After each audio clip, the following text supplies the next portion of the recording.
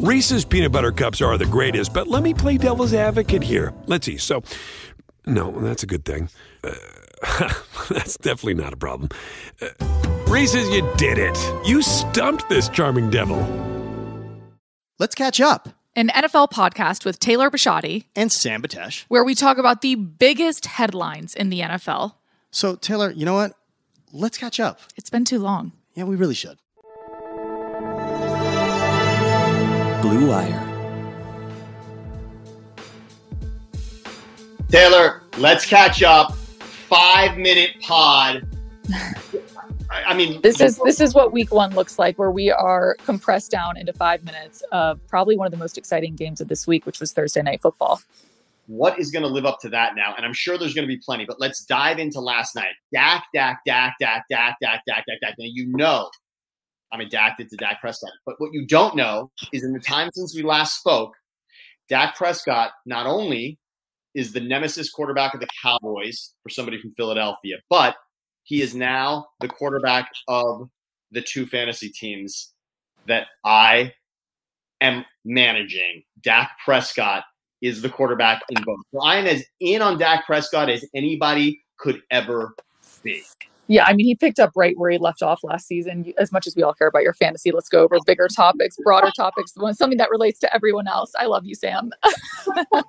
But if you do have Dak Prescott in fantasy, you are winning, especially with how many points he put up last night. But biggest takeaway was just how much Dak Prescott picked up right where he left off. What injury. He looked just as good, if not better, than he did last season. He didn't even practice, obviously, in training camp, didn't play in the preseason. That didn't matter. Whatever they did with him by taking their time and letting him fully heal was definitely the way to go for Dak Prescott because he looked phenomenal. How about this, Taylor? Since last season, Dak Prescott has 4 games throwing for 400 yards. There's not another quarterback in that time span who's done it more than twice.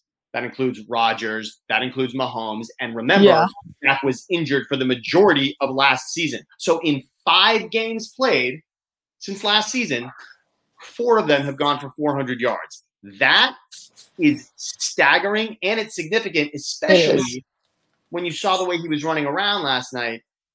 Definitely a little ginger.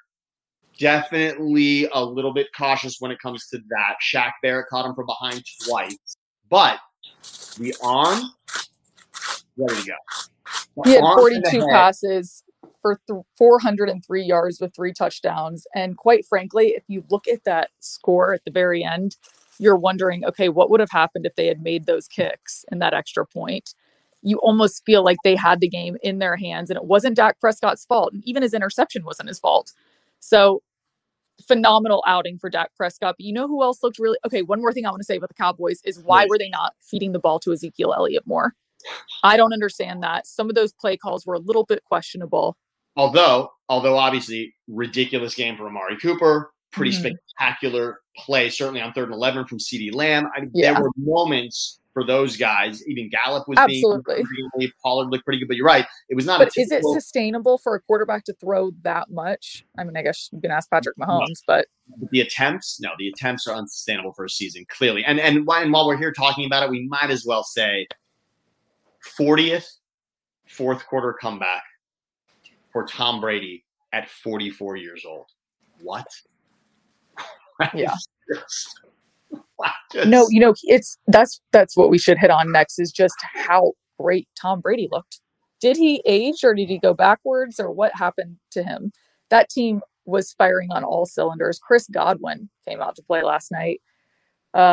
Antonio Brown had a great debut game. I wish that they got Mike Evans involved a little bit more, but Rob Gronkowski, again, also phenomenal game. Bucks are the team to beat.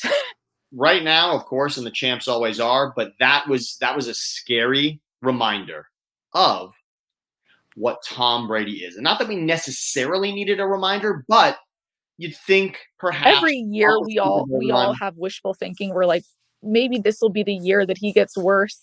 Nah. No, not at all. He's laughing at all of us constantly. So you want to marry my daughter? Yes, I did. So do you hang out in the hood all the time, or do you just come up here for our food and women? This January. Your family, my family. I don't know how this is gonna work. I like your braids. Thank you. Exhibit had braids. Jonah Hill, Lauren London, David Duchovny, Nia Long, with Julia Louis-Dreyfus and Eddie Murphy. What's up with White Cuz? Am I White Cuz? Well, I'm not. You People, directed by Kenya Barris. Rated R. Now streaming only on Netflix. Let's quickly turn our attention. I mean, week one, yes, that game will be tough to beat, of course. But what is the one thing that you are looking forward to this weekend? Sunday, of course, Monday, a big one. Certainly a massive game on Monday as well. Let's not forget it. But what is the number one moment or item that you've got circled for this weekend in the NFL? That is tough. I'm obviously very looking forward to seeing the Ravens Raiders on Monday night, especially after all those injuries to the poor Ravens running back group. All three of their starting running backs out for the season. Unbelievable. But I really think that the game to watch is this Browns-Chiefs game. If you think about it, obviously the Chiefs are the team to beat in the AFC, and possibly between the Browns and the Bills, those are the two number 2 teams right now coming into the season. So yeah, I definitely think this Browns-Chiefs game, I'm excited to see that. Certainly the rematch of the AFC divisional game is top of mind. But I got to tell you, I've got a sneaky one here. The Tua Mac Jones Patriots-Dolphins game, for whatever reason, keeps flashing in my mind. I am fascinated as to what we're going to see from two Alabama quarterbacks that used to be teammates. One of them coached by Belichick, one of them running the team that Nick Saban used to coach in the NFL. There are so many great little facets to that. And I really, really want to see Mac Jones, who we fell in love with a little bit during the preseason. I want to see that on full display. And Tua, who's being, questioned by teammates. Maybe they're trading for Deshaun Watson. There's a lot of weird situations there. I'm happy to see it. But I also got to tell you, Taylor, we got our predictions.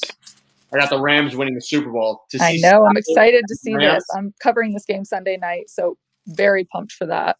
That is going to be awesome. So that's the other one. I've also definitely circled Sunday night Rams and Bears because I just want to see Stafford do it. All right, Taylor, we'll have so much more. We will recap as well. But there it was, 5 minutes, maybe a little more than 5, but that's everything we got.